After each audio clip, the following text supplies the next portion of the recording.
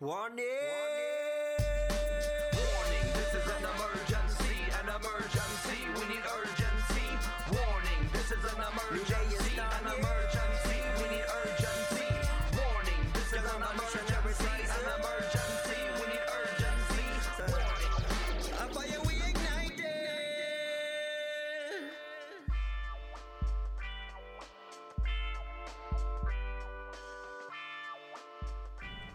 But when you read this, you can definitely feel some of the similarities. What I like about this piece is it's very much about like talking to people who don't give a crap about these issues or are actually very antagonistic towards these issues.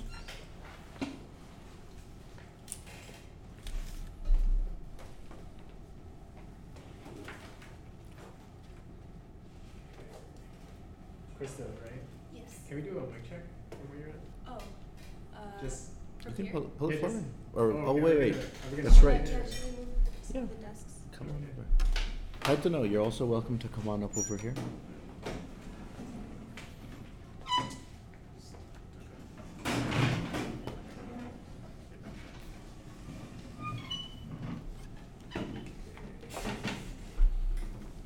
So the microphones are so that everything that we say goes straight to Donald Trump's Twitter device. So that whatever we say, if we talk bad about him, he can tweet it out immediately.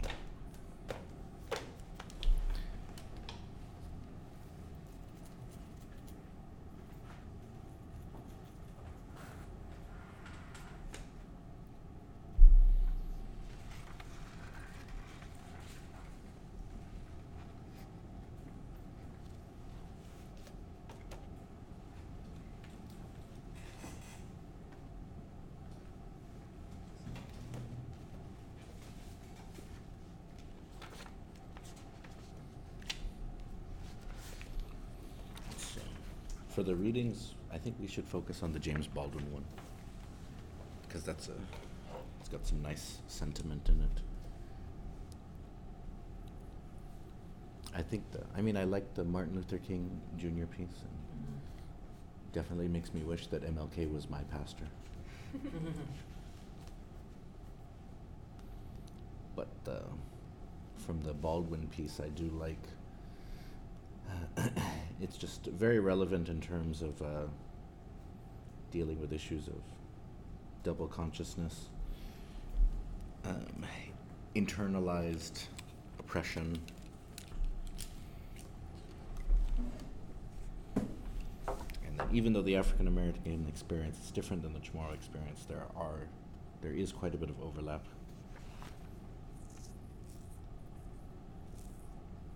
I have a collection of James Baldwin's writings that I bought when I was like 15 and I've never read. So it seemed interesting. It's a good place to start. There is a documentary, or it's kind of a pseudo documentary that came out last year, I believe. I Am No Negro, or I have the book. I don't.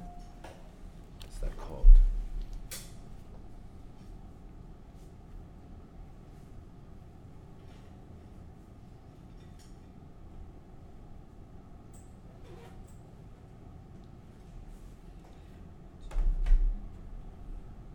I Am Not Your Negro by Raoul Peck.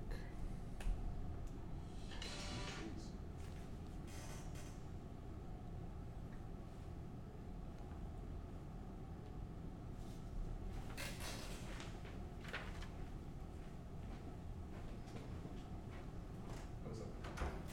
Oh no. Oh no, you're filming from right there. Yeah.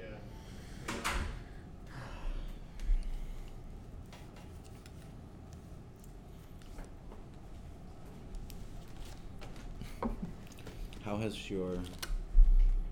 how have your interviews been going? They've been going well. I actually spoke to the chair and vice chair for statehood the other day, which was interesting.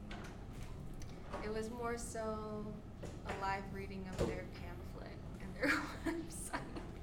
That is. So that was I don't know. I guess I wasn't expecting to get too much outside Was that? It's a very strange thing because, you know, selling statehood in Guam is like selling life preservers to drowning people.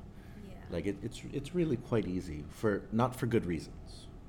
It's kind of like people, and not just Chamorros, but people in general will tend to feel like America's the greatest country in the world, so more America always means better, right? So, and they'll think about that in various ways. The way that English is spoken, sort of the way that economics, education, sort of all of these things, the way it works, that whatever the example is, we should match up to it. Yeah. But then, for those guys, like, they don't understand that they actually, like, drive people away from statehood because they can't really answer questions, they don't know how to talk to people, they just read their pamphlet. Yeah, and I think also, you know, talking to people like yourself and people who represent the other political statuses, they all like agree that any of the statuses are better than status quo right now, and they recognize the other statuses.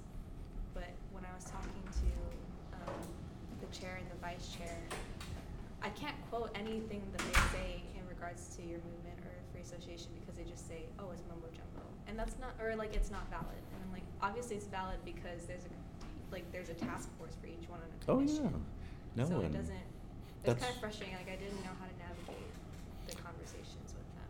it's hard because it's just based on like dismissiveness deriving from dependency. Yeah. So it's just like, I don't feel like anything is possible, so I'm just going to dismiss it and kind of shut it down. Yeah, like any other time I tried to approach a different perspective, like they just knocked it off, and so it was kind of hard to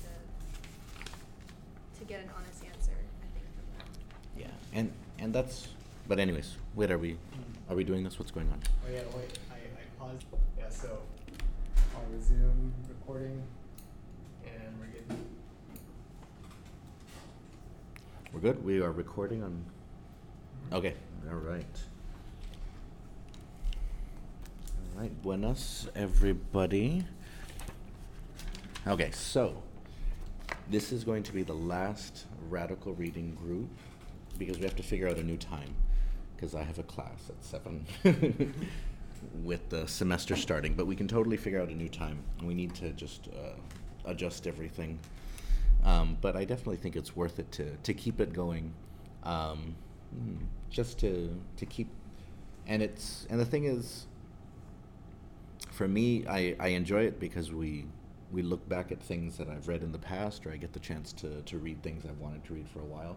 But I know that for others it's also good because it's a way of expanding what you know, maybe making some connections that sometimes they are connections that you hadn't even thought about. Sometimes they're connections which you could kind of feel but you weren't sure yet about how to articulate. And so, but thank you for those who have been joining us on this journey. Those of you who are Patreon supporters and get to look at me with my farmer's tan while I talk about these things and while others talk about these things. But so for the last reading today, we were going to talk about Black nationalism, and I think what I would like for us to do is to focus on My Dungeon Shook by James Baldwin. It's a quick read. Other readings were Beyond Vietnam by MLK, and then What Does July 4th Mean to a Slave by Frederick Douglass. But I think that there's enough stuff in Baldwin's My Dungeon Shook for us to really unpack, because the writing is very beautiful at times. You can feel a lot of emotion. You can feel a lot of passion in it. And there's so many ways in which we can connect the Chamorro experience, the Guam experience, the minority within a U.S. context experience to sort of what he's saying in this letter written to his nephew. All right, and so let's get started here. Now, had any of you read anything by James Baldwin before? Or? No? Now, just to be clear, he is not one of the quote-unquote Baldwin brothers. So he's not... The No, he's not. They may be. We could do sort of the reverse racist thing and assume that all Baldwins are closely related to each other. The way that So who people. are the Baldwin brothers? Or Alec Baldwin, and then there's the really conservative Baldwin. There's like, I don't even know the other one's names. Stephen Baldwin. Stephen Baldwin. There's Okay, Alec I've Baldwin, heard there's that, Stephen I've heard Baldwin, and then there's the one that was in the movie with Cindy Crawford, Baldwin. And then there's another one that I can't even remember what his face is. I just know he exists. There's at least 4, I think. Oh, okay. But anyways, no, this is the best Baldwin. And so, African-American writer, and for those of you that are listening, and if you're familiar with Julian Uggan, human rights attorney and Chamorro author, he has 3 books that he's published.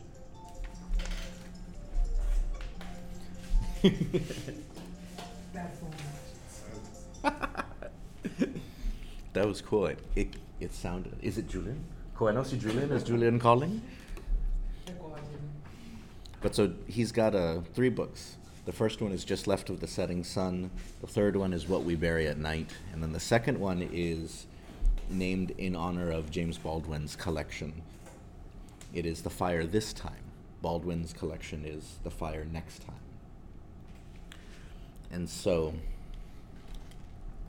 to give you kind of a little bit of background. Now, we should kind of start this off because it is sort of the week of Martin Luther King and commemorations around his legacy. And of course, some people are upset because Donald Trump was golfing on MLK Day, whereas previous presidents would kind of do something that was meaningful, because the family of Martin Luther King sort of made it clear that they felt that the best way to honor their father or their relatives' legacy was to give to the community, to do acts of service in the community, which is why Obama went to a soup kitchen, and then sometimes they would read for children, give a speech about race relations. And of course, Donald Trump, being sort of the man of true racial intelligence, man who sort of really knows race relations like no other, and if you've heard him, is the least racist person in the world. Donald Trump golfed. Because, I mean, what way to give back to the community, and sort of Martin Luther King Jr., who worked tirelessly for civil rights. You know that maybe when he lay dying after being shot, he was like, I hope one day a fat rich white dude is president and he golfs in honor of me. And he's gone. Matai. Those could have been his final words. We don't really know. I mean, if you listen to Fox News, those probably were his final words. But what is so this is an interesting sort of question, and how do we relate to African American politics being from Guam, right? Because some of you may have heard this before. I hear it every semester. The notion that Guam isn't racist because there's no black people here. Or Guam isn't racist like the way the United States is racist because the United States, because if you think about it, and if you go through your average public school system on Guam, you hear that these black people were enslaved, and you think, man, the United States is fucked up, man, they're so bad. But you're not learning the larger lesson of what racism is. You're not learning the larger lesson of what obligations people have to sort of not develop institutions and systems of oppression, right? So that by the time they come to sit in like a class of mine at UOG, these students are like, they don't make the connection that perhaps what they say about a Chuukese student, for example, is very similar to what they would then complain that Donald Trump is saying about black people. Like, they don't make that connection because their understanding of racism and how it works is too much out of the book, to the point where they assume that whatever this stuff is, it comes from the States and it's in the States. So what is your understanding or your connection sort of about civil rights movements, African American politics, and so on? Are you all lives matter people? How's it Fernando? Okay, I'll start. So, I guess growing up, my idea of activism was very much shaped by, the Black Panthers and just the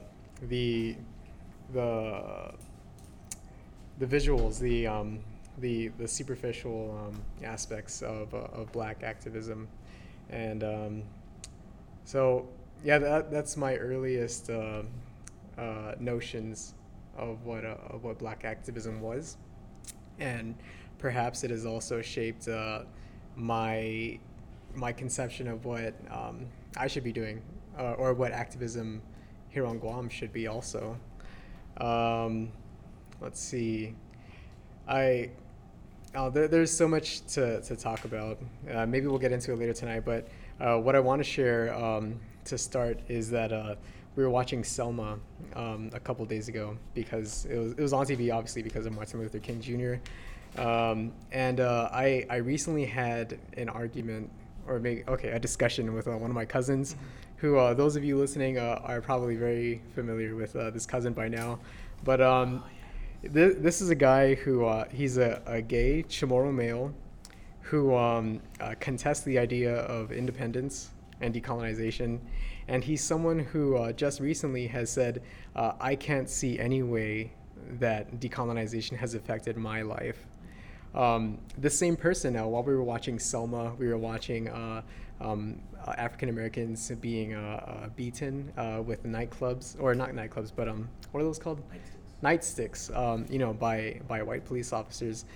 This is a man who was enthralled watching this movie, and his gaze was for once away from his phone, and we were all watching Selma together, and you can see there how there is this disconnect between his experience as an indigenous person in a colony, and what his perception of oppression is, and it being categorized, or it being characterized by the oppression that African Americans faced, in the 50s and 60s, and obviously even today. So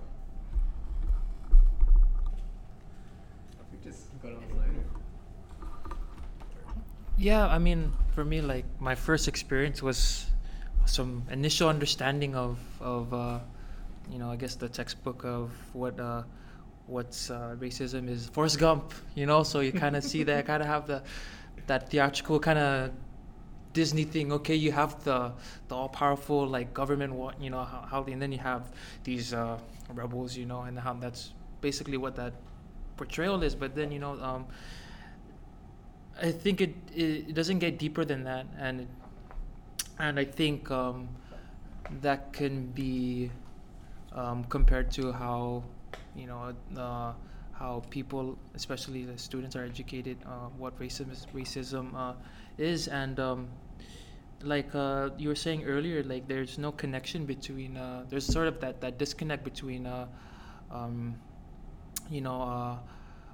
term, like, how you can compare with Micronesian, and how is that used, and so I feel that that we need to, I guess, kind of draw connections, and how we can, I guess, see how these certain experiences connect, especially during like the Vietnam War, right? So we I just was watching a movie called The Post, and I was kind of connecting how we have those experiences, those wartime experiences with those same individuals.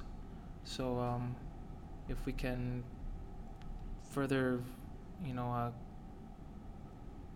connect it in that way, then it could be more beneficial, instead of just like, it's racism is between white and blacks, and that's it. It's more than that.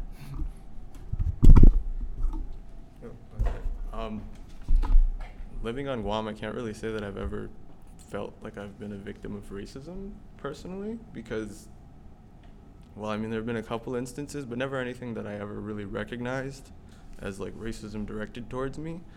But I've kind of been thinking about this lately, just around a lot of my friends who are from the outer islands in the FSM. And like, you never really think about it in terms of like systemic racism, but like they've told me stories about like themselves and their interactions with the police that have been like really bad. Like they've told like really bad things. And what's interesting is my dad actually worked at DYA for a really long time, and like I think about like at any given time, he said something like 80% of their prison population is from the FSM, which is crazy considering like what are they as a percentage of Guam, like a demographic of Guam. So yeah, I really mostly just racism towards, especially people from the FSM, Chuk in particular, and that you never really think about how that is racism, or like you talk about like how the compact impact is like, members of my family talk about how like the compact impact is the worst thing on the planet. And I mean, you interact with these people on a daily basis and you kind of don't really treat them, you're not like calling them racial slurs or anything, but it's kind of like, the way that you interact with them and kind of the way I get the sense that we all kind of understand.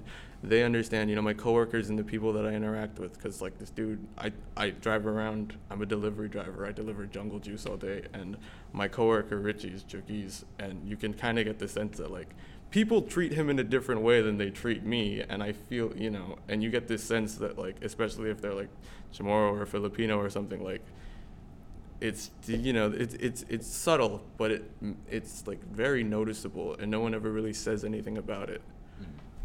And I feel like that's racism that goes, I don't know, it's strange. It's hard to feel in the face of that like we are somehow like oppressed or have ever been wronged, because if you look at something like, black folks in the mainland United States and the problems that they deal with, it seems so much worse and more like in your face than the issues that we deal with, which just can kind of like, they sink into the background, and how many locals just feel like we have nothing to be complaining about. Like, why are you upset? There's nothing wrong. Like, we should be happy. God bless the United States, which is strange, and it's hard to feel bad about anything.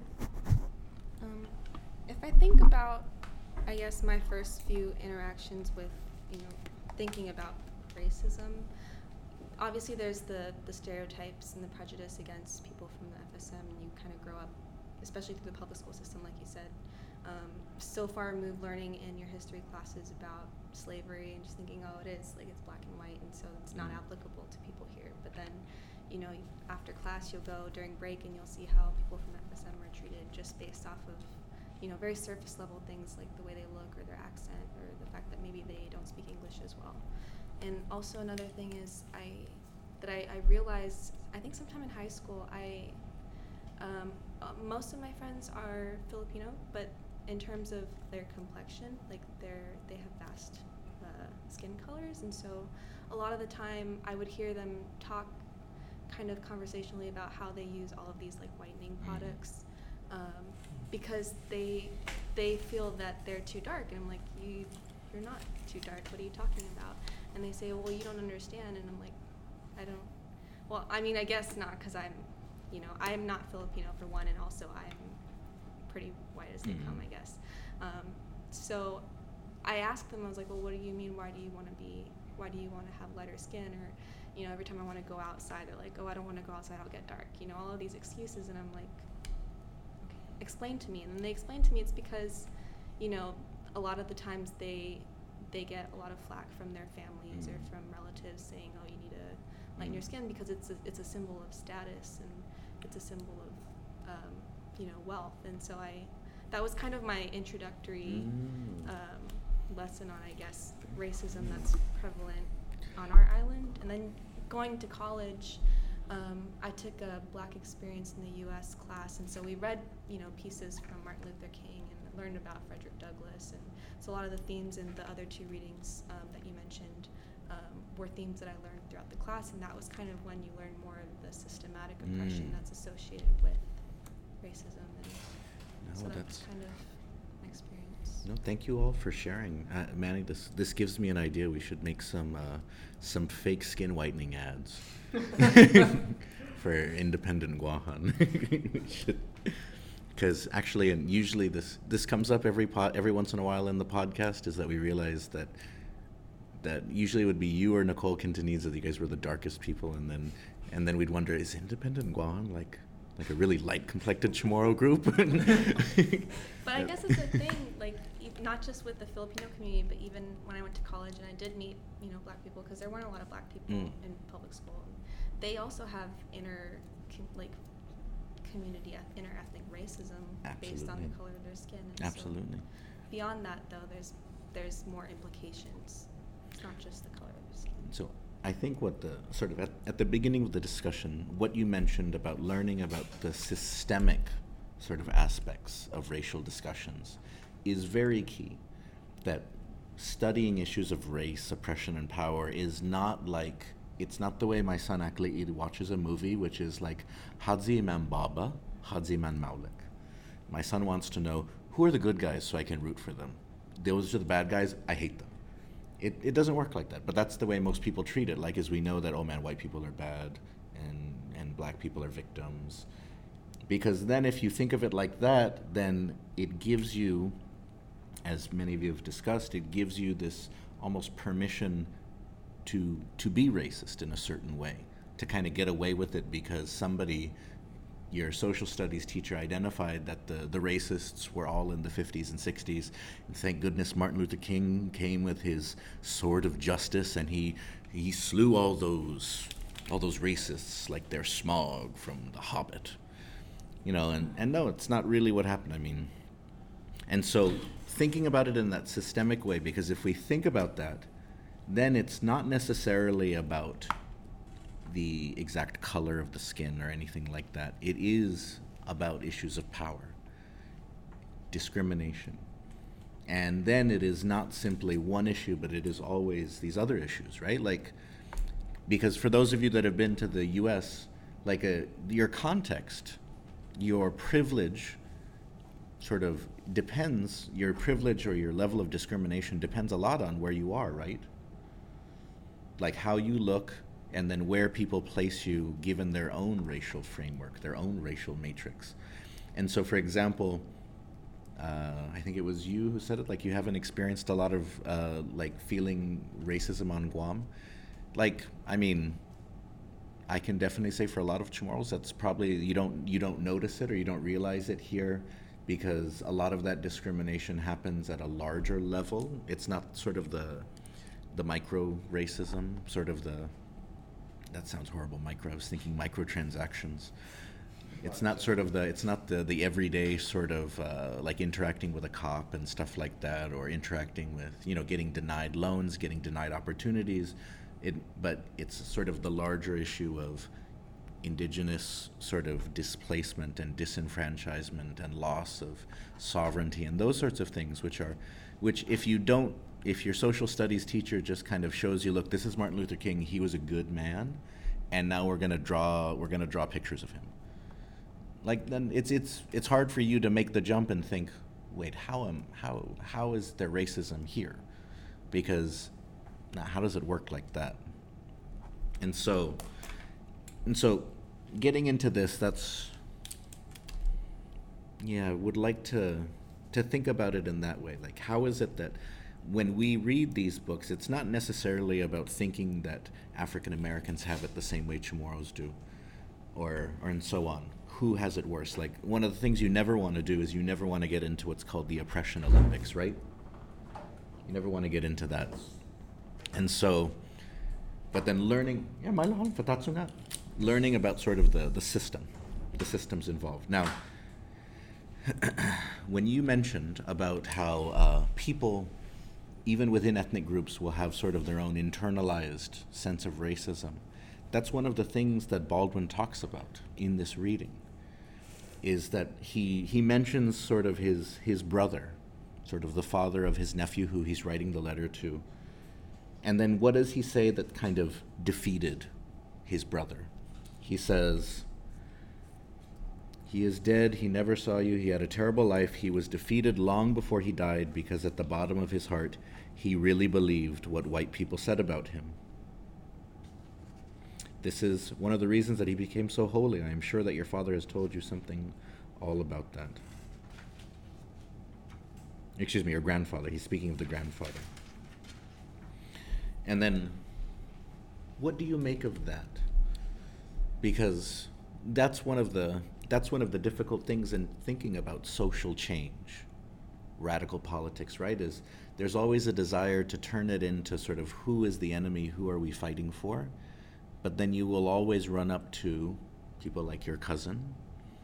You'll always run up to people within those that you define as your allies, your group, your familiars, your fellow muggles, your fellow magic users. They're part of your same Pokemon gym, man. Come on, how can we be against each other? We're Team Blue, or what are those things? I didn't play Pokemon Go, but my kids really wanted to. What are the Valor? There's like Team Valor, Team Spirit or something. Anyways, I think I'm just naming cigarette brands. But so let's think about that, because he's not just talking about sort of the system that is denying, the system that is depriving, that is diminishing. He's also talking about the ways in which people in that system perpetuate it. They keep it alive by buying into it in a certain way. And he uses the word defeated, right? That it defeats you. What are your thoughts on that? And you can make connections from the reading, but also connections to sort of life in Guam. Oh, well, now buying into it for me, gives the idea, if you're buying into it, then you're yes, so you're being defeated, but also being complicit in accepting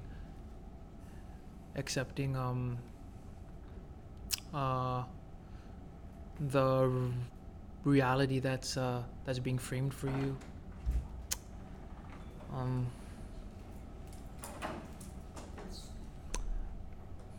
Yeah, that's it. You guys can join the discussion too.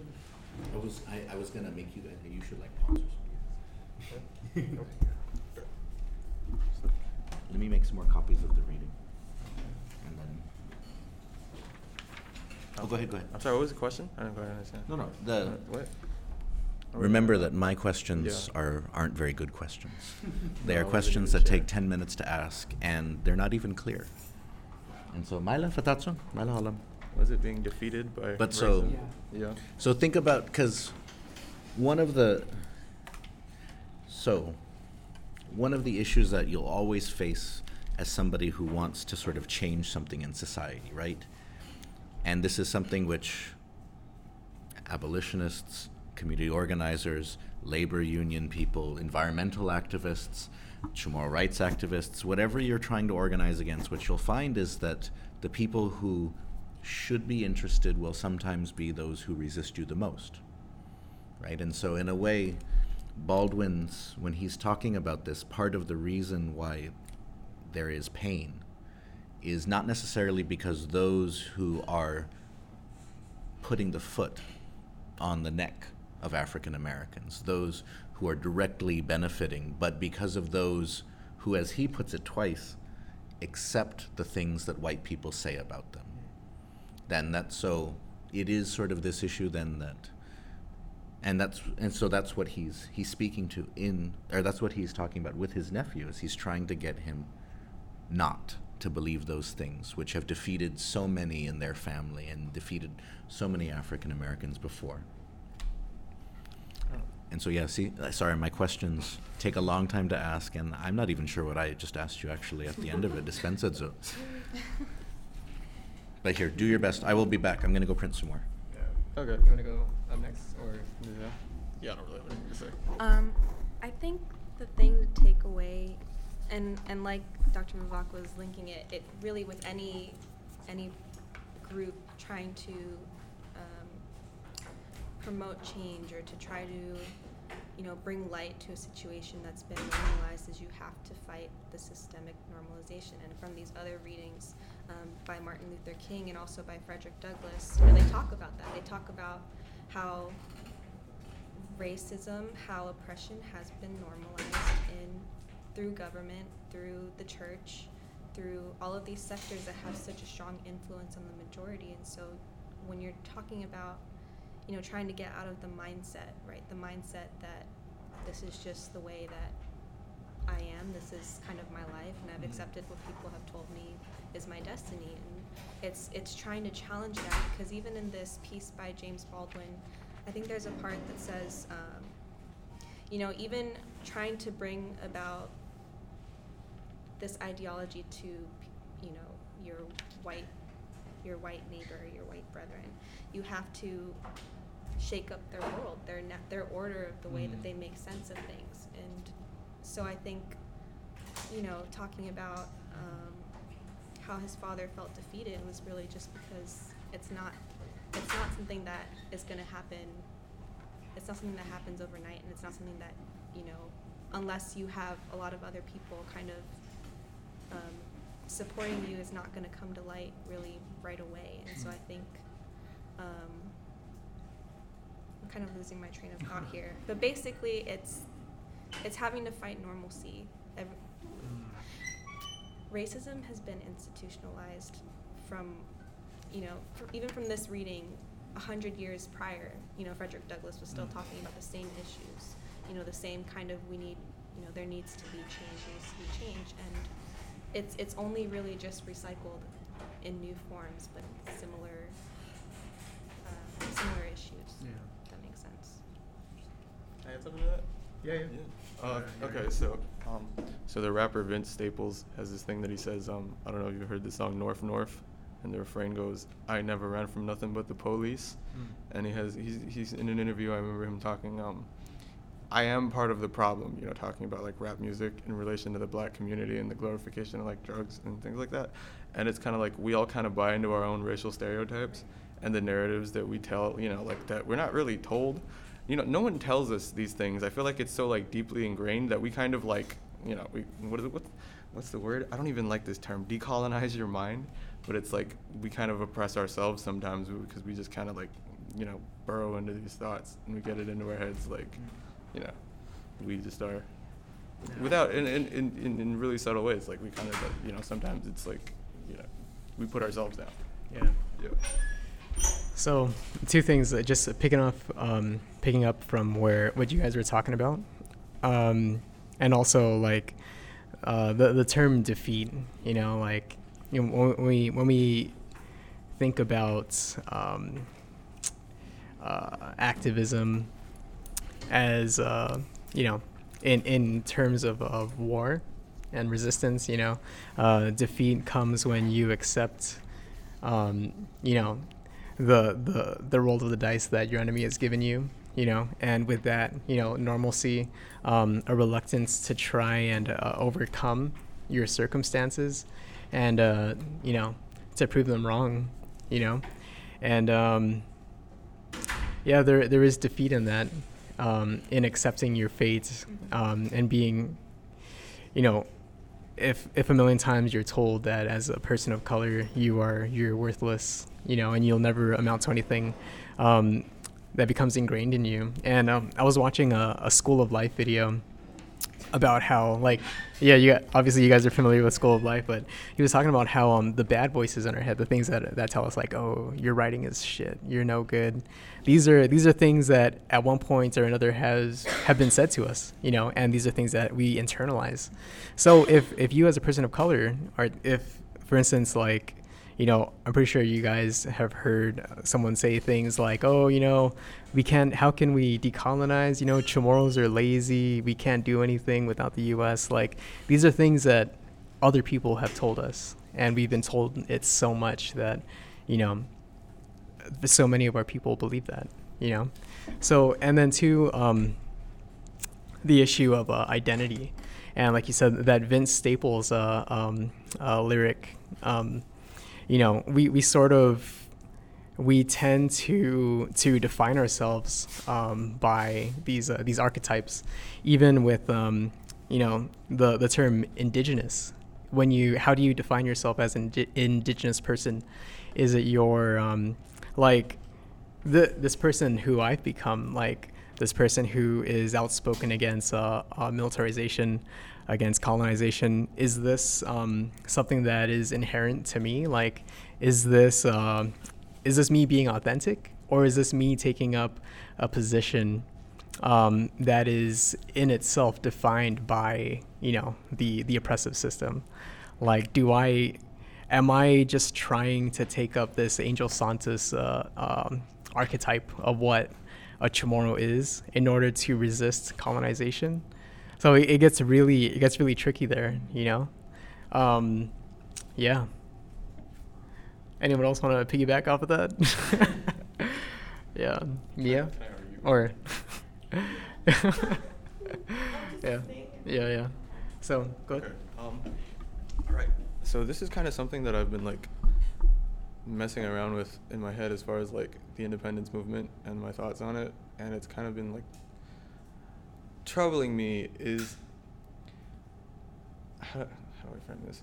I have this aunt, right, and she refers to herself as Guamanian, like we're Chamorro, right, like my family all the way back, and she kind of always refers to herself as Guamanian, and she refuses to use the word Chamorro because she does not, in her words, she doesn't feel, and this is something that I've felt a lot, she doesn't identify as Chamorro, as one of the Chamorro people, because she kind of has a point. It's like the culture has been like so thoroughly like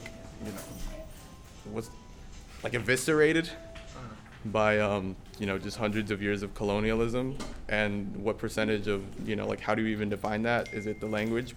Is it your origin? Because like so much of my blood is like not that, and so much of my condition, and it's like, how do I even and it's like, I've always been told like, you're Chamorro, but like at the heart of it, I can't speak the language and I don't know anything about the culture, and by blood I'm not even really that Chamorro. So it's like, what?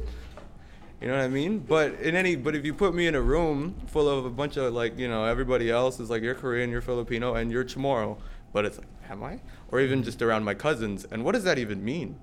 You know what I mean? So it's hard. I find it hard to even identify as Chamorro because it's kind of just something that other people tell me that I am. I want to personally invite you to another podcast session. I think we can have a very lengthy discussion about these issues that you brought up, and yeah. Just yesterday in my Chamorro culture class, we were discussing that very issue. If you haven't had a chance to read it yet, you should read Angel Santos's The Birth of a Chamorro Nation. It's just like one page. But in it, he has a piece where he basically says, like, whether you're half, third, three-fourths, a quarter, like a Chamorro can still be a Chamorro. And that a Chamorro can still be a Chamorro even if they drive an American car, even if they live in a concrete house, even if they shit indoors, even if they drive, whatever it is, you can still be a Chamorro. But I don't know how we got to this point in the conversation, but we can just go with it, Tadzagwa. But one of the things that's we always have to remember about cultural conversations is that, and I'll bring this up just because this usually happens in my Chamorro classes. If I have a student who's like from the Philippines or who's from the Federated States of Micronesia, is that there'll be a Chamorro student who will talk about, I'm so sad because I don't know my language and I'm not in touch with my culture. And then the Filipino student or the Chuki student will look at them and say, yeah, it's so sad that you guys don't know who you are and you don't have your culture and stuff like that. And then everyone will kind of feel bad and stuff. And then every once in a while, if I'm feeling feisty, like if I'm on my period or something like that, then I will look at the Chuki student and I'll be like, hey, wait. Did you come to class in a canoe? They'll be like, no. Do you live in a hut? No. You live in an apartment? You live in a concrete house? Oh, you lost your culture. Because that's a house that doesn't indigenously come from your culture. You're speaking English. You're learning Chamorro in this class. Do you know all your traditional songs and dances? Do you know how to make salt? Do you know how to do this? Do you know how to do that? And they will oftentimes say no, and I will be like, who are you to tell this other student that they have lost all their culture? What is culture? Just a bunch of practices? Because if that's the case, then a lot of people who say that they are into their culture probably don't actually know much about their culture. Like you think about it, if you look at, and part of the problem though is that every family has a youngest sibling, right? And that youngest sibling either gets a pass on everything or they get treated really badly, right? And so, in a sense, in terms of racial politics or cultural politics on Guam, Chamorros get looked on as being the ones that don't have the culture. When in fact, every other culture deals with the same issues that Chamorros do. So even in the CNMI don't speak Chamorro as fluently as they used to, or as frequently as they used to. In Chuukese communities, they're also not speaking Chuukese as fluently as the generation before. Filipinos on Guam, same thing. They're all going through language loss. They're all going through cultural loss. And so one of the things to remember, and Baldwin in this reading and in other readings, he puts it very nicely, and so does Angel Santos in his Birth of a Chamorro Nation. It is important to remember that you are human just like everybody else. You don't have to be perfect to be right. Because oftentimes when you are the oppressed one, you have to be perfect in order for people to take you seriously. Like you look at Donald Trump versus Barack Obama. Barack Obama was like super president compared to Donald Trump. Donald Trump, I don't know, you could probably actually run the United States as well with some, I don't know, shit on a Kleenex, actually. He's about that good at being president. He is not very good at anything it takes to be a president. But you still have like 30 to 40% of the country believing in him. If Barack Obama acted like Donald Trump, because you don't get to do that if you are, as Du Bois put it, a social problem. If you are the one that is less, if you are the one that is supposed to be defeated, if you are the minority, if you're the other.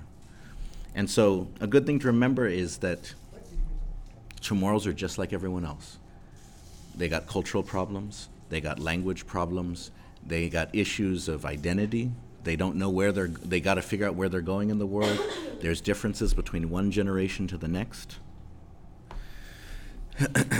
And so once we get that perspective right, once we see that what we struggle with, other people have struggled with and still struggle with too, then we can kind of get rid of this idea that defeated the grandfather and others in this family, which is, it's kind of a, sometimes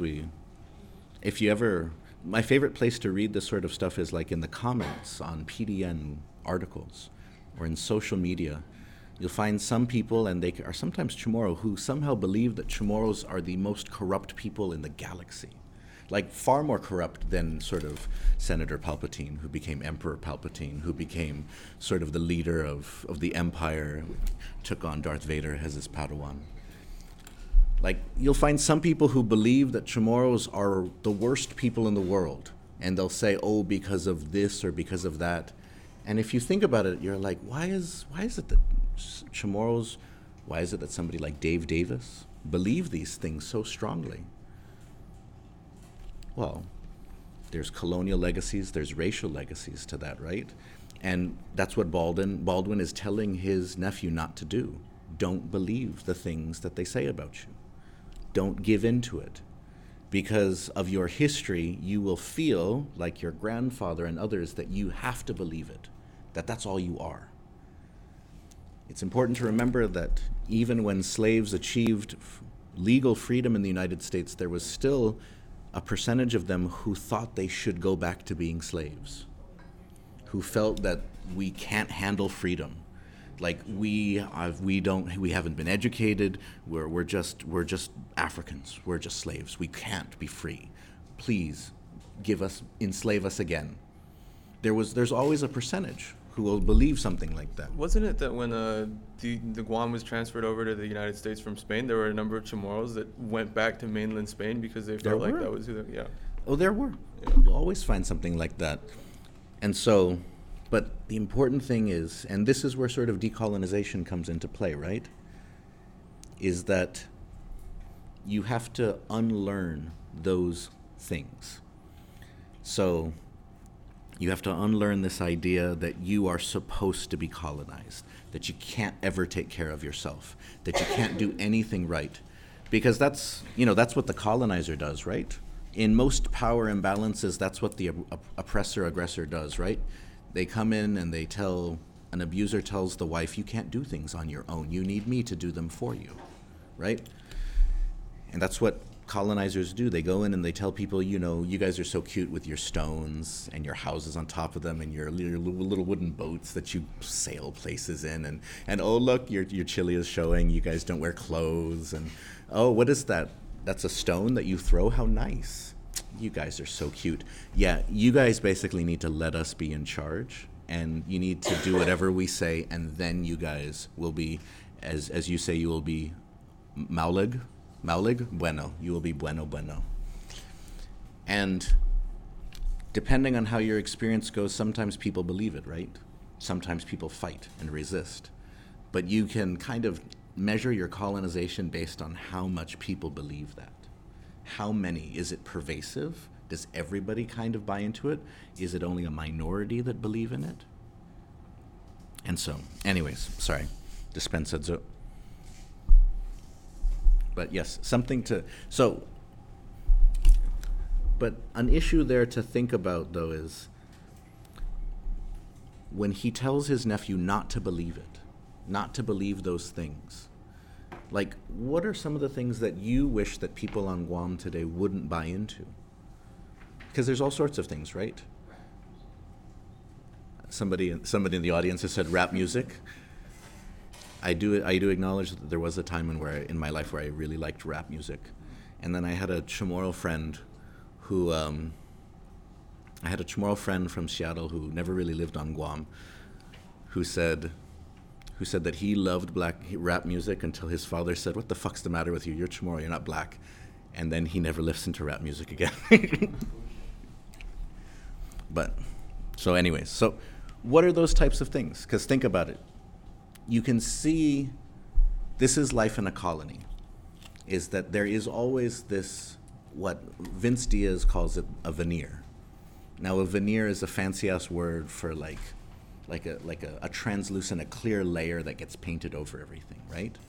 And so this layer is something that Fanon talks about in The Wretched of the Earth as well.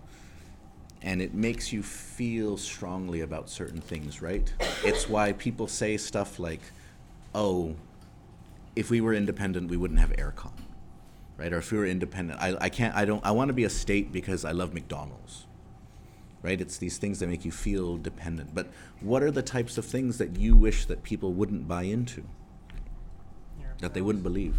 Do you want to break for the class, or do you want to? Oh, yeah, here, let's take a break real fast. Okay. Buenas and half a day, todo santo. So, Here, let's maybe like 10 more minutes. So go ahead and read what I've given you. If any of you want to join the discussion, baila mo na what Estigi si Senor Maget. Zanyo mekungok. Gobzanyo mekungok si Senor Maget. Manon gopati. And now, oh, here. Estigi. yeah. Yeah. So I guess one of the things that I wish our people would break free of is, that notion of dependency. I think, or actually, here, I'll go even further. I wish that our people would break free of the notion that we are not oppressed, that we are not a colony.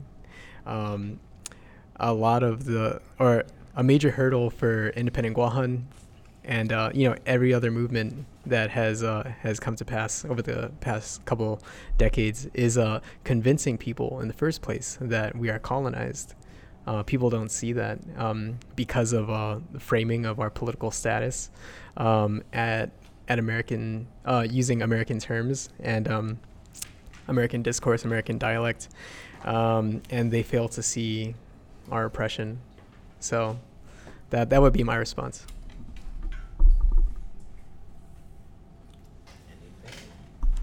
Oh, you said dependency.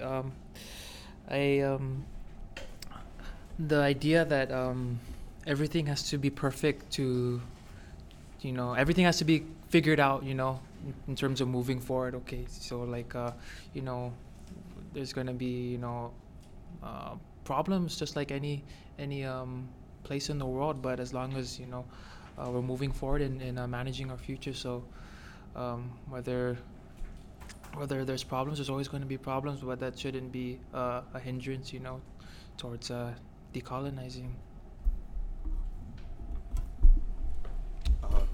Can I just say that I listen to the Fanatsu Progress podcast like semi-regularly, and I didn't realize we would be recording this tonight. So this is kind of a trip for me, so this has been pretty cool. Besides that, I wish that my mom would stop cooking so much spam all the time. Because I've only recently learned, my girlfriend is Filipina, and her family, I noticed that her family eats really, really different from mine. And I consume an ungodly amount of spam every single week. Like at least twice a week, I think I eat spam. And it's only now occurred to me that that's probably really, really bad. So I wish that's my biggest gripe. I think just the one takeaway that I would want people to believe in is that they have a voice and that they can actually say something. Whether or not they think, oh, it's not my place, it's not my place. If you feel passionate about something, you should be able to speak up, and you should be able to educate yourself and get involved. And I think, the bad thing that comes with colonization, with systemic oppression is you feel like you have to just accept the way things are. And I think if there's one thing I want people to believe, it's that your passion is there to drive you, and it's there to help you break away from that. So that's my takeaway.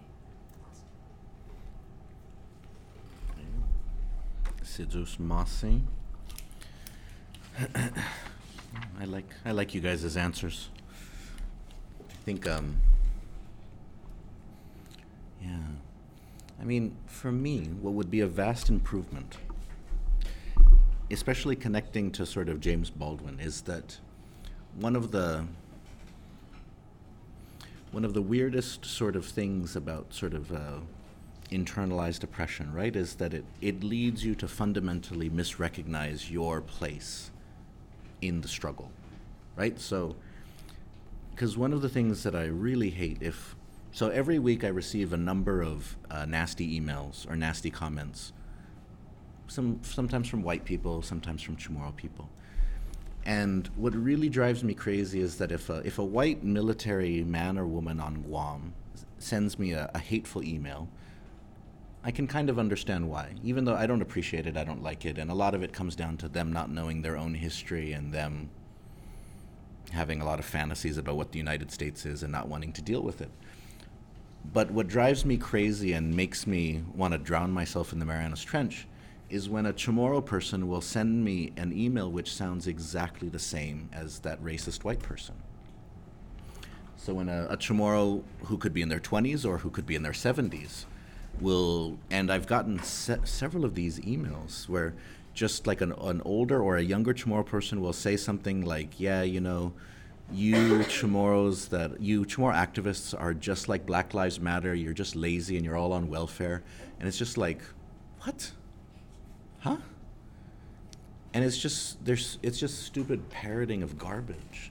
Like, but the thing is, they're not thinking about their own place. Like, I don't know if any of you guys have ever watched the Dave Chappelle show, the skit where they got the white Ku Klux Klan member, Clayton Bigsby, who, when it finally was revealed to him that he was black, and he divorced his white wife because she was a black lover.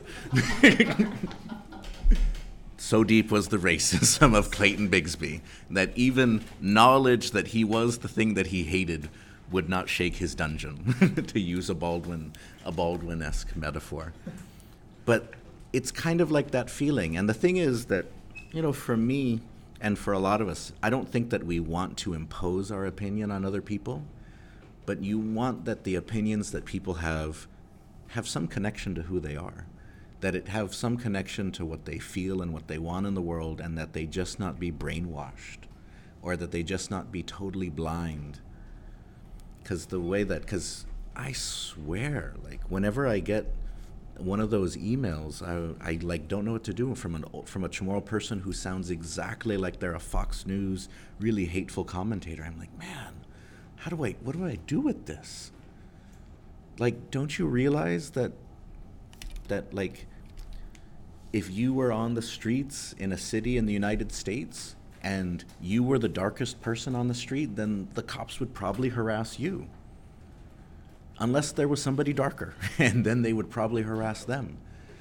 Don't you have that understanding? It doesn't mean you gotta hate cops, it doesn't mean you gotta love Black Lives Matter, but do you understand your place in the struggle? Do you understand how it affects you? And that's what I would want for people to unlearn.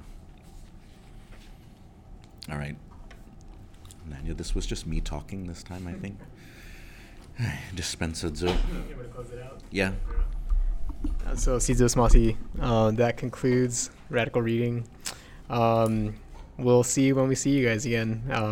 Not sure. We'll have to sort that out. Yeah. Thanks for listening. Ihinanganya independent guahan. Para ba ina fan mataknya iman tomorrow. Para tatuli takti di retota como una shon gihilutano. Gini minek gut niha imanya nata. Jani gwina zata no ifamagu tamotna. Ina keke fan manungo. Jana keke fanet don todo I tautau siha ni manyasaga gi ine na tano.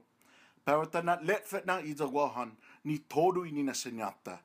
Kosiki sinya ta fan lat la maulik motna. Fanatsu, hita lat mon.